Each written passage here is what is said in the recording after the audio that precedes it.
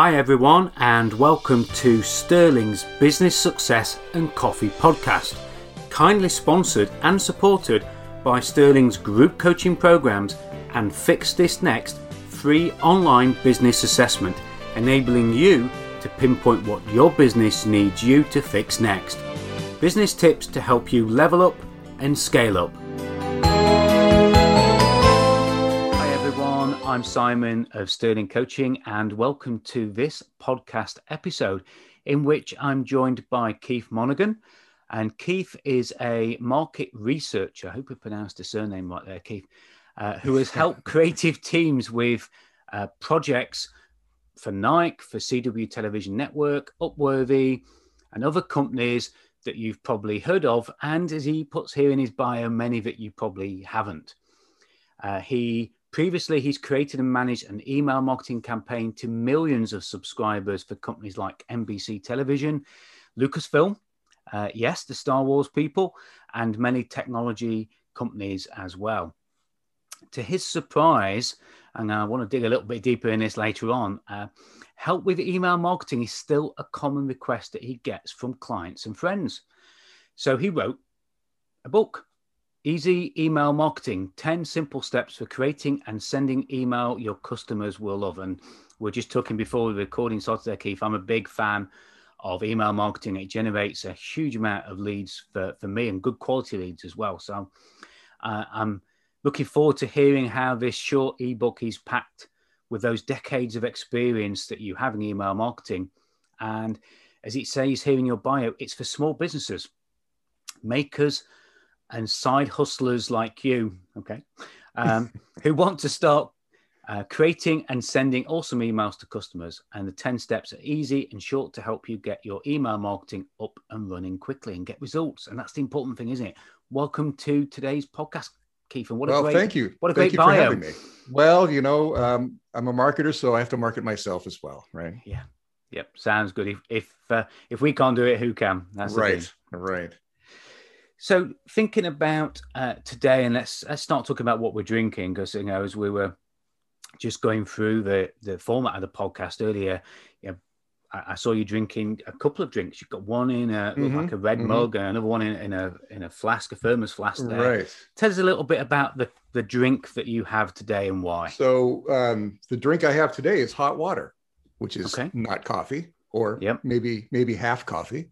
Half coffee, So I stopped drinking coffee a while ago, just for health reasons, nothing major, just a minor heart murmur that was more annoying than anything else. Okay. But before that, I was an avid coffee fan, to the point where I was roasting my own beans. Wow. And really getting into it. And through that process, discovered that I really loved a specific type of roast that we here in the US call a full city roast, which is just a step down from an Italian roast or a French roast. So it's got the nice dark roasty flavors, a little less bitter, kind of some chocolatey notes. And so when I was drinking coffee, my goodness, that was my drink of choice, the full city roast. These days, it's mostly decaffeinated or uncaffeinated herbal things that I stick in my mug or hot water. So I do miss coffee quite a bit. Yeah, and I would too, but you're right. Sometimes we do have to look at what we're drinking. It's interesting, as we've been doing these podcasts, how many people have drunk different things. And usually it's because of two reasons. One, it's what they enjoy, or two, it's what's good for them. Right. And it tends to be those two polarizing effects on what they're drinking. Right. And I still firmly believe that coffee was good for me, if that's not, a little bit of self fooling, but you got to do what you got to do. And here I am. So I'm interested in the mug. You've got something written on, and obviously listeners can't see that here because it's audio, but just tell us a little bit about what's on the mug, because it's quite a size of a mug there as well. It is. It's overly sized, like everything in America. And it's bright red. Yep. And you can see that it's quite worn. I believe I'm probably ingesting the red paint on the outside of the mug. And there are letters on the front, words in white. It says make. And then below that, it says excuses. And the word excuses is crossed out. Okay. And below that crossed out excuses, it says things. So the message is, don't make excuses, make things. Big things. Great. And it's my favorite coffee mug because on the days that I don't feel like doing anything, Yeah. or I struggle to get up and running, Yep. it motivates me that. to. Fantastic. I see this and it motivates me to make something, whether it's an ebook or a phone call, or whatever. So it's my beloved mug, and it motivates me every day. So, and it's interesting you say they're beloved, because people get very attached to the mugs that they drink out of, and usually it's mugs. Very rarely is it cups. I think sometimes people do get attached to cups. My wife's got a china cup that she's very precious of, and she'll only drink tea in that particular cup because she says it tastes so different in it. But I get more passionate about my mugs because of somebody who bought me the mug, or as you've just said there, the message on it. And I'm sure the listeners have got other things that attach them to their mugs, and sometimes it's quite destroying when they get broken as well, isn't it? I can remember one of my office managers breaking my prized motorcycle mug. It took her 2 days before she'd admit to me that she'd broken it. I was away at the time. I was in Toronto, as we were talking earlier on, looking at hot tubs. And it was 2 days before she said, whilst you've been away, I've broken your mug. It's funny that you bring that up. I am not a collector of anything. Yet when I travel, I always try to find the cheesiest, tackiest coffee mug I can in order to remind me of that trip. And I have a small collection up in our cabinet, and I am absolutely paranoid of a child or someone opening the cabinet and breaking one. And it makes no sense, but there's a deep and emotional attachment to these mugs. And it's worth looking into. Children are one thing. I would also be aware of office managers. They also have the same effect. Fumbling hands, I think. Sometimes there's a little difference, right? Yeah, exactly. So you've explained a little bit about your favorite coffee, and it's interesting. I'm a big Starbucks fan. I love my Starbucks coffee. And the other night on one of the podcasts, I decided to try a different roast, and it was interesting. It was they have their intensity levels. It was in a level 11, but it wasn't as bitter. But I did notice when I read the box before I had it that had got a sort of cocoa chocolate tint to it as well. So perhaps that was a similar city roast. I think they call it their espresso roast. I think they call it. Yeah, they're very good at renaming things and branding, which is what they do. They're fantastic at it. My understanding is that the full, there's roasting beans is a spectrum. Yeah. And there's a very fine line between turning from a full city roast to an Italian roast or a French roast. And there's a lot of variability within each of those roasts. So it sounds to me like they're playing around in the full city roasting window there, which is definitely, it's good stuff. Yeah. So when you drank your coffee, how did you take it? Did you have it with cream, black, sugar? Black as night, just straight up. Great. Yeah, I wanted all the full effect and the aroma, and there was just something about that roast specifically that lent itself to drinking black that certainly was good with cream, but there was something about how it just stood on its own without any additions. Yeah. And I realized the other day that one of the reasons I drink black coffee, we went into our local town, and we can still only do takeaway coffees. We can't go into anywhere at the moment because of the lockdown. And so we stood out in the marketplace, and it was freezing cold. And I sat there with my coffee on a market stall. And for the first time, I had I think it was a honey something syrup latte. Normally I have a black filter coffee from Starbucks, but it went cold so quick when it was a latte. And I realized that day that the reason I drink it black is because it stays warmer for so much longer. You don't realize when they latte it up or when they cappuccino, whatever it is, it just cools it down, doesn't it? Even with the warm milk. Yeah. I've never noticed that, although I don't drink many lattes, but that's fascinating.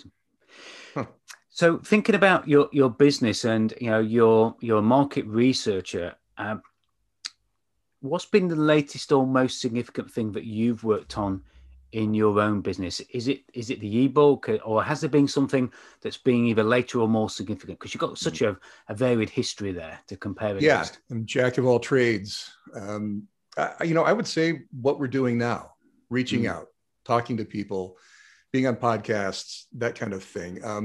I read a book. I don't remember the name, what book I got this from, but this is another thing that motivates me. I have a little sticky note on my computer that says, make one unreasonable request every day. And okay. that has really been the change I've made in my business. And I interpret that to mean unreasonable in the sense that it feels unreasonable to you. Okay. Maybe uncomfortable and maybe a little out of the ordinary for anyone. It's not a demanding request. It's not a rude request, but a request such as, hey, I'd like to be in your podcast. Or as the author of the book made an example, he called his publisher one day and said, I'd like a box of 100 books to give away to people, which is apparently very rare in the publishing industry. And his publisher said yes. So it falls right into that. If you don't ask, you don't get. And you don't meet people, right? And in the end, business is all about who you know and meeting people and starting relationships. So make that unreasonable request, even if it feels a little odd to you. Yeah.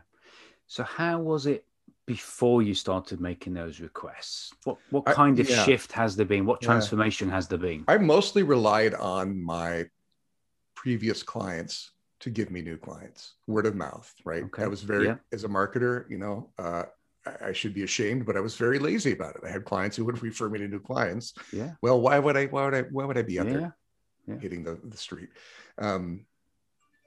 But as soon as I wrote this ebook, I realized I've got something to share, something more to share that's a little beyond what I'm doing for clients, and something that many people can benefit from. And it never hurts to adjust how you address the world as a human being and as a business. And I thought, well, gosh, I have a little podcasting experience. Why am I not doing this on a more regular basis? And it's proven to be really rewarding. So it's fun, isn't it? You get to meet lots of people from, we're in different parts of the world. You're in Portland, Oregon. I'm here in the middle of the UK. Who would have known 18 months ago that so many people around the world would communicate as we're doing? Absolutely. Which is amazing. Yeah. And it's also, I find it very encouraging that you can meet so many people that have similar interests and passions as you. Often as a freelancer especially, but certainly during quarantine, we're all isolated to some sense, and you're kind of lacking that casual contact of running into someone in the hall at the office or something. And I find that this not only replaces that, but in a sense surpasses it, because here we are, like you said, speaking around the globe. And it's talking about common issues and ideas. I find that I will never not find that fascinating. Yeah. So thinking about the unreasonable request and making one every day, and I love that. And that's probably going to be the title of his podcast, because I just love that. Give us a couple of ideas of perhaps when it's gone well and when you've had perhaps a response that you didn't expect to that unreasonable request. Yeah. I mean, sometimes I've made requests. Well, I made a request with a fairly popular business podcast here in America, and got a fairly firm thanks, but no thanks response. And maybe it's just me, maybe it's just age and caring less what people think, but it didn't really bother me. I think of it more as a numbers game. I'm looking at people across the board, a wide variety of people in shows, wanting to talk to people. And if it doesn't work for them at that time, that's fine. Maybe I'll revisit it later. Maybe I won't. But I'm more interested in, well, to address your question directly, I find it easier to actively forget the requests that go poorly and focus on the ones that go well. And that's not a natural thing for me. It's a skill that's come over time. Over aging and getting older, but I think that's probably one of the keys to this, is to shrug and say, oh well, not them. I'm on to the next, on to someone like Simon. Who wants to talk. Exactly. Right? Yeah. And it's interesting you say that, because as you were saying that and telling us that story, I remembered what a mentor of mine told me just after I'd left school and college. And he said, never be afraid to ask. And if you ever get told no, remember just 2 words. He said, and say these 2 words really, really quickly, because the quicker you say these 2 words, the more, as you say, you will forget it, and the more you'll move on from it. And the 2 words he gave me was their loss. Oh, I love it. I absolutely That was love it. it. And you know, that's, I have not verbalized that, but that's kind of the attitude I take. Yeah. Yeah. Yeah. And the speed at which we say that helps us move on. It helps Right. us believe it as well, doesn't it? Because if we're not careful, those inner voices start to trigger and you start to lose that confidence, or the imposter syndrome kicks in. So if you think quickly, Yeah. their loss, listeners, move on. And I think that's a You know, great thing to do. and that kind of relates to something else that I strongly feel is that, you know, we often talk ourselves down. We don't talk ourselves up. Mm. And, you know, in the context of making a request that gets turned down, it's also important to remember that some of the things that we do that seem boring and simple are magic to other people, right? And so if someone turns you down, it is their loss, absolutely. But also, let's go find the people who are thrilled by what you do, the simple things that you do that you are not necessarily impressed by. You know, you don't wake up every morning saying, my God, I've got to do email marketing. But you have this, you know, deep experience, and people think of it as magic. You know, I have a good friend who has a creative studio, design studio here in Portland, and they do all kinds of amazing stuff. And he's the kind of guy who can pick up a pen and draw while he's talking on the phone. You know, not just an interesting drawing, but a beautiful drawing. And to him, that's one thing. To me, it's absolute sorcery. It is just, it is magic from the heavens. So I think related to being rejected when you make an unreasonable request is also and boosting yourself by saying their loss is to also boost yourself by saying, you know what, that person just doesn't see the magic thing that I do. And I'm ready to go find people who do appreciate the magic thing I do. Forget him, you know. So let's change that for 4 words then. All right. Their loss, someone's gain, or someone's magic. Let's have like that. Someone's magic. Yeah, their loss, someone's magic. Oh boy, that's good. Yeah, that's good. We'll trademark that later. I expect it on a coffee mug. Yes, that'd be great. Right? Yes, that's great. So thinking about unreasonable requests, is there one where you've made it and you've just been blown away that it's actually been accepted and it's just been something so special that you feel able to share with the listeners? That's a good question. One that's really blown up. I would say the ones that have really blown up for me that I think about it and pleased that I made the unreasonable request were ones that, you know, where I have contacted a friend of a client, someone that I know they know, but my client has not introduced me. Yeah. There's no communication. And I thought, well, they do something similar. I'm going to reach out. Which again is a little opposite my natural personality. Yeah. And, you know, reached out, sent an email or made a phone call and said, hey, I know so-and-so over here. We're good friends. We've done some work. I know you guys are good friends or acquaintances. Yeah. Can we get together? Can I talk about what I do or whatever? And I've won a handful of really great clients over the years doing that, who I really appreciate. And had I not made that unreasonable request, you know, I'd be without them. But at the same time, I've been rejected doing that. And their loss, you know, someone else's magic. Someone else's magic. Yeah. So to me, the real wins are the business relationships that have come out of just making a blind request to somebody who doesn't know who I am. Yeah. But we have something in common, someone or something in common. Yeah, that's great. And I think that's a really important thing for listeners to take away, that if you've got that commonality, if you've got that anchor in some way that just pins them down, gives you something that you can mention, talk about, leverage, then that's where the magic happens.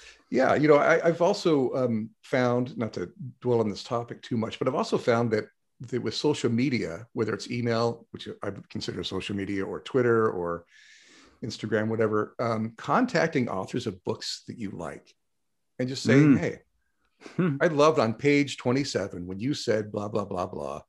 And it really impacted me. And I love it. I think people are too afraid to reach out to creators of any kind, especially well-established ones.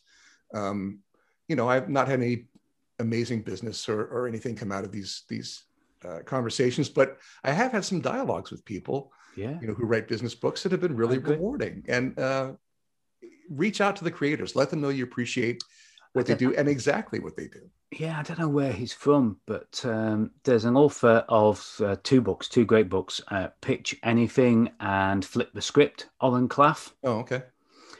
And yeah, very, very sort of renowned in the sector of doing deals and negotiating.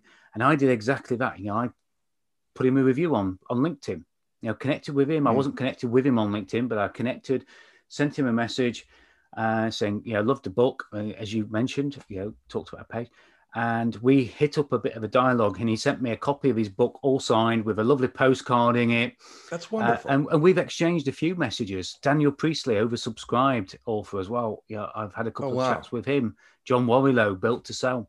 Yeah. And really? That's a great thing. Yeah. Yeah, that's amazing. Yeah. And just to have those, conversations is really good and very worthwhile.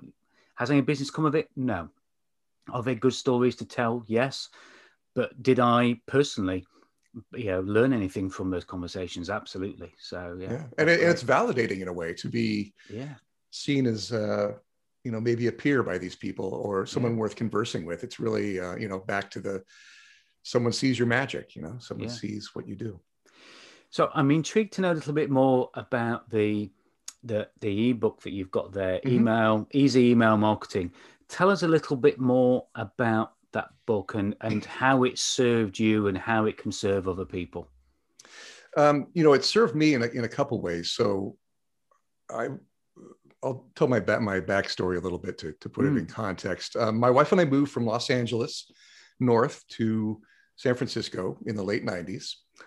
Ended up in the middle of the Silicon Valley at a time when things were booming and the internet was new and shiny. I landed a job at a startup called Zoom.com, XOOM, that gave people free web pages,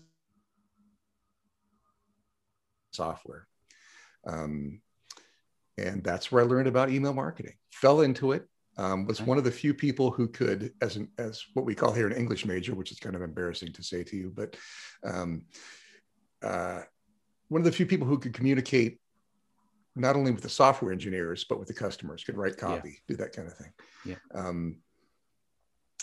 That company was bought by NBC Television. I went on to marketing roles in several other companies, but email marketing always followed me. I was always the guy, oh, hey, email marketing, which at the time seemed appropriate. Email was new and not everybody had it. Most people in America didn't have it. It was growing and that was kind of a thing.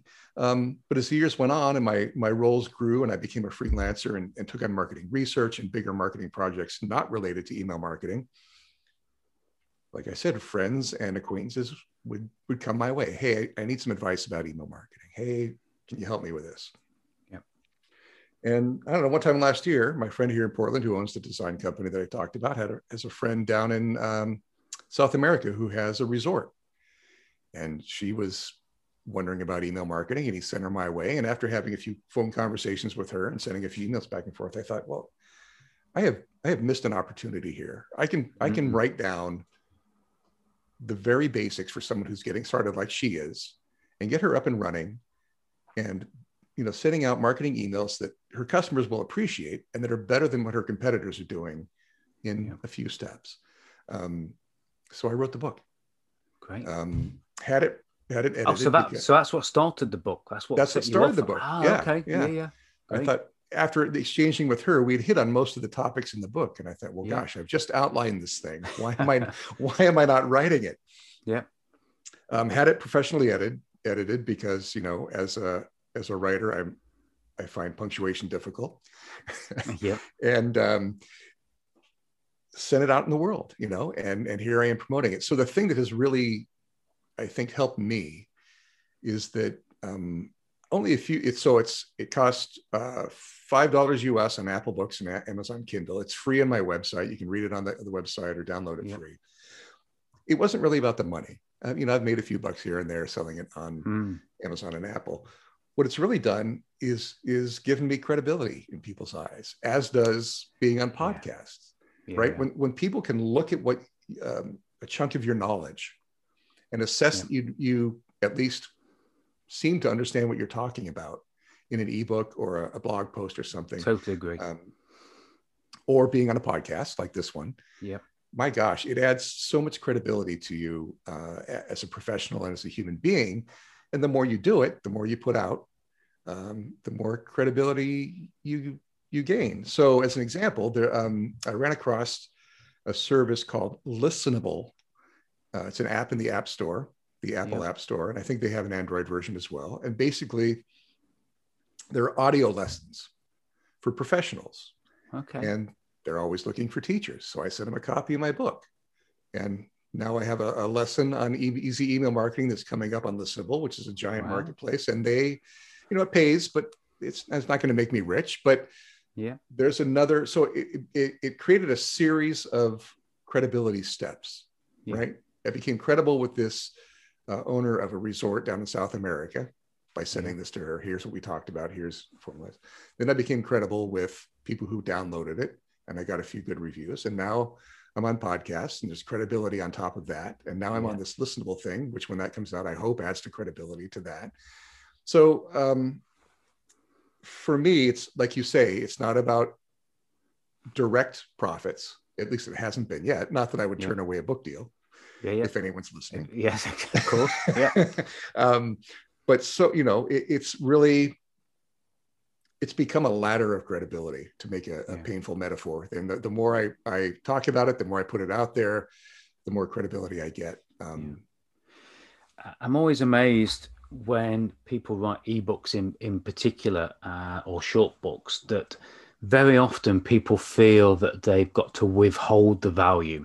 It's almost as though they're trying to give somebody a sneak preview of that credibility and that authority that you've just mentioned there, because they don't want to give everything away for free and they want to sell everything else that they've got. But they're missing a trick, aren't they? Because if you give so much value in that, the credibility is exponential. It's amazing the difference it can make. So I'd strongly encourage anybody who's thinking of doing something similar to what Keith has done here. Don't hold back. Give your very best, because if you do that, as Keith has done in this book, then that's where the magic happens, not just for the author, but also for the reader or the listener, depending on the format. It becomes a virtuous loop, right? Yeah. You're helping the reader. They're going to talk about you and help you. And it's, as someone who I assume reads a lot of business books, I see quite a few on your shelf there. Yep. How frustrating is it to buy a business book and be halfway through it and realize this is all fluff? I've learned nothing, right? You may be holding secrets back, but as for me, it makes me angry. It makes me dislike the author. Yeah, frustrated, definitely. Right. So put your best out there, and unbelievably, you will get more positive feedback and more traction by constantly putting your best stuff out there. Yeah.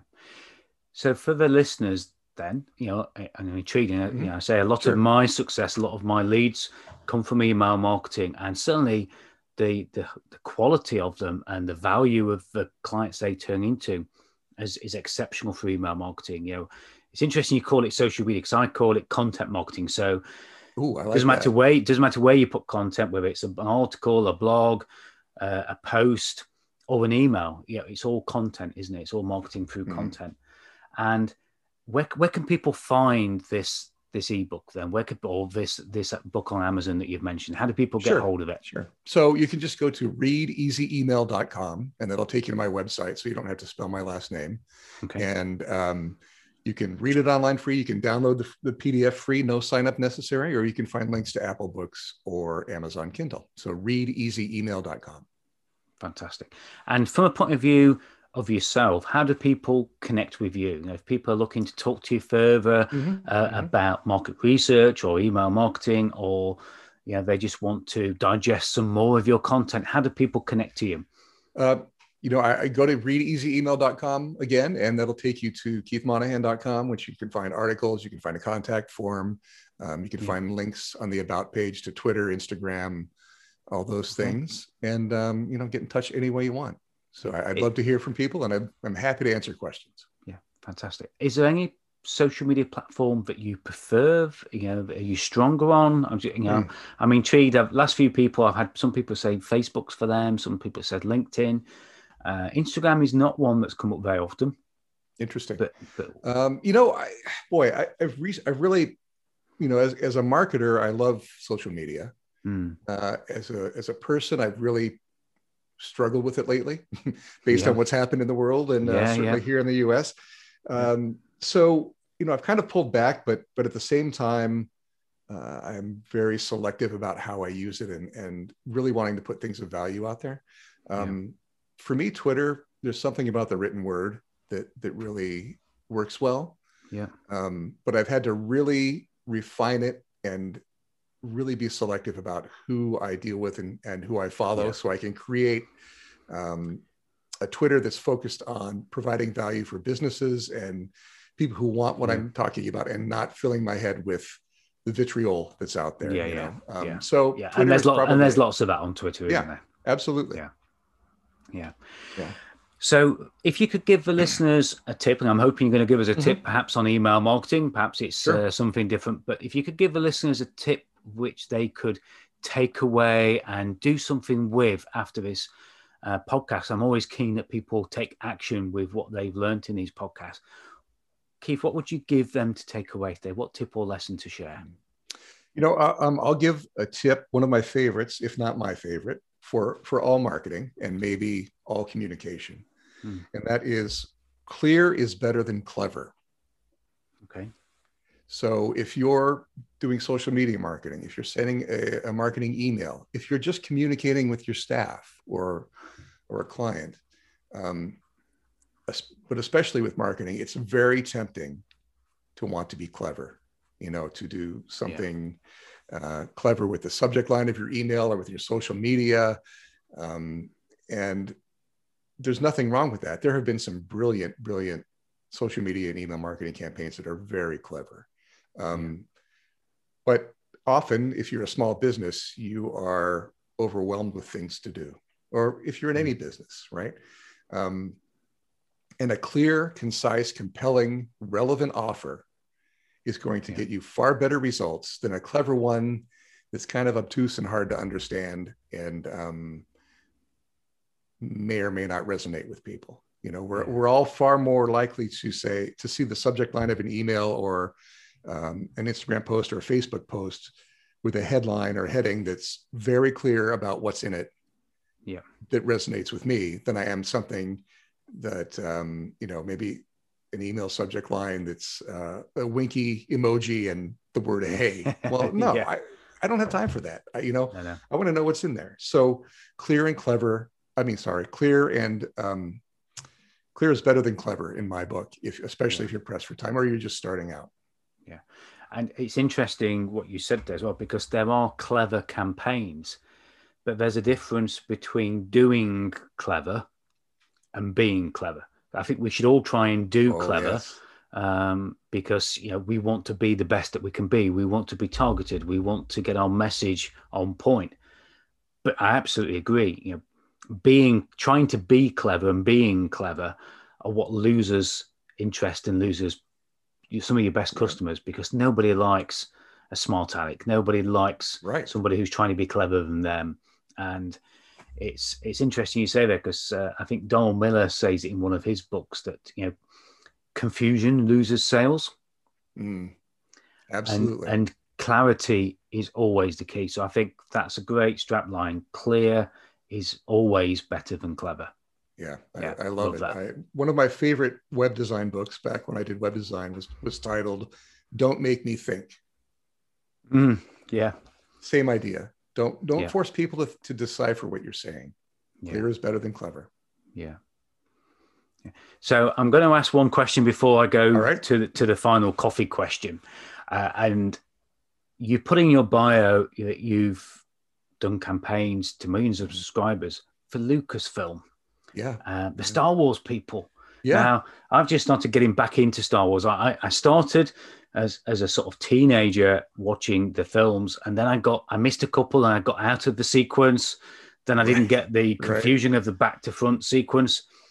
So the Disney Plus channel's been a big thing for me because I managed to watch them all in sequence. Oh wow! And now I'm on to the Mandalorian and other things from the sort of Star Wars saga. Sure. Tell us a little bit about, or anything you can share. And I know obviously there's probably things that you can't share, but is there any good story, anything good that you'd like to share with listeners about your work with the Star Wars people? My work was, I was definitely an outsider, a freelancer called in. I never went to the Lucasfilm campus, unfortunately. My involvement was in the early 2000s, sending out email campaigns that were relevant to the anniversaries of their properties. Okay. So, and it was primarily film industry people we were sending this stuff to, which is kind of weird, right. But that's what they wanted to do.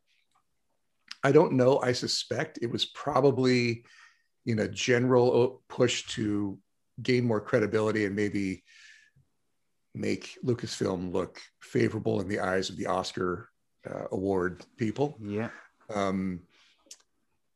Beyond that, unfortunately, it was standard email campaign stuff. So, but it's interesting you mentioned the time there, because I think a lot of listeners who perhaps are more into their Star Wars and certainly more into it than I am, but even I recognize that time period was really where the Star Wars saga was getting a kickstart, wasn't it? That's when some of the later films were starting to gain momentum. So it was rekindling, I suppose, that excitement, that interest in something that had probably lost its shine a little bit. Oh yeah, gone a little bit dim. Absolutely, yeah. And so I suspect, like I said, I don't know. I suspect this email campaign, or all these email campaigns about their different intellectual properties to Hollywood insiders, was probably related to all that kickstarting interest. They had events, they had special events and anniversary events that they were inviting people to. I unfortunately didn't get to go. I was in San Francisco and they were in LA, but I think you're right. I think there was definitely something going on there. I wish I had gotten to go, and I wish I had some compelling stories, but alas, no. Yeah, fantastic. But it's great to hear that and hear the timing, and to realize that email marketing, I know you mentioned in your bio, that the book is for small businesses and makers and side hustlers, but I think we often forget that it's the big players that also take the benefit of email marketing. Absolutely. Email marketing is for everyone, isn't it? There's no distinguishing between. And you know what? That should have been the title of the book. Gosh darn it! Email marketing is for everybody. I struggled with how to present the book.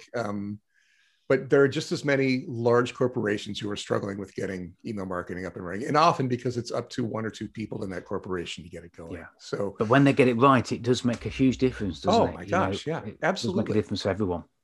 Yeah, absolutely. Fantastic. So, thinking about your next drink, and we all have those different drinks in business. If you could have your next drink. And as I record this, I'm in lockdown in UK. I think the West Coast has probably had more of a severe lockdown, hasn't it, than some of the other parts of the US? Yeah. I don't know what your lockdown status is at the moment. It's still pretty severe. Is it? Yeah. Well, I've got sympathy for you then, which ties into the question now. If you could have your next drink in a dream location, where would that dream location be? Just describe it to us. I think it would be on a tropical beach somewhere.